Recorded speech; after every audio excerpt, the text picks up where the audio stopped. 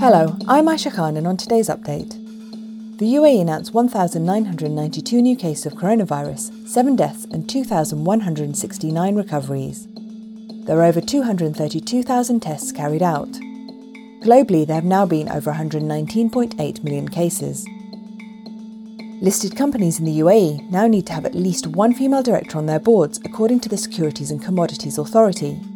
The requirement of all companies on local markets came into force following a board meeting on Sunday by the markets regulator. The UAE's markets must be elevated to meet the highest global standards, the head of the SCA's board and Minister of Finance Abdullah Bintouk said in a statement. This is a priority for the SCA and its board during the coming period, and we will work with all partners to enhance the local investment environment and support its legal infrastructure to meet the UAE Vision 2021 and the targets for the next 50 years, Mr. Bintouk added.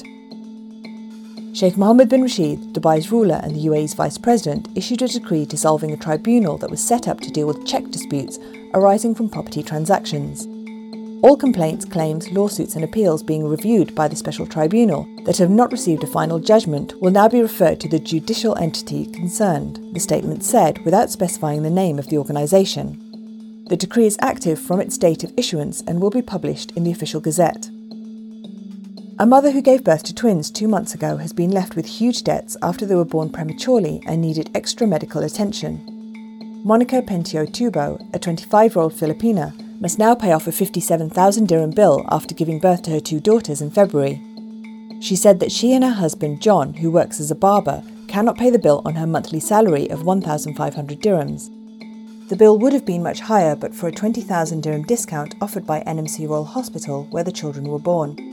Under rules governing donations, members of the public can help the couple pay off the bill as long as payments are directly made to the hospital. Fundraising, particularly on social media, without an agreement from an official charity is against the law. Britain's Metropolitan Police Service has opened a preliminary investigation into Syria's First Lady, Asma al-Assad, for her involvement in war crimes, International Justice Chambers, Guernica 37, said on Saturday. About 500,000 people have been killed since the war began in 2011, and more than 5.5 million Syrians have become refugees seeking safety in other countries. The Times newspaper, which first reported on the legal filing, said the proceedings could lead to Asma al-Assad losing her British citizenship, although it is unclear whether any decision on the matter would be implemented. Now over to Thray Abdullahi for what's trending. Good morning, Aisha. Trending this morning. Despite recent claims, AstraZeneca said a review of safety data of people vaccinated with its COVID-19 vaccine has shown no evidence of an increased risk of blood clots. Also trending this morning, according to an advocacy group, security forces killed at least 22 anti-coup protesters in Myanmar's main city after Chinese finance factories were set ablaze there. Finally, Nigerian singer Burna Boy trends this morning for winning the Best Global Music Album category, while Wizkid won the Best Music Video for his song with Beyoncé, Brown Skin Girl from Lion King, The Gift album. That's it for today's update. For our full range of podcasts, head to the podcast section of thenationalnews.com.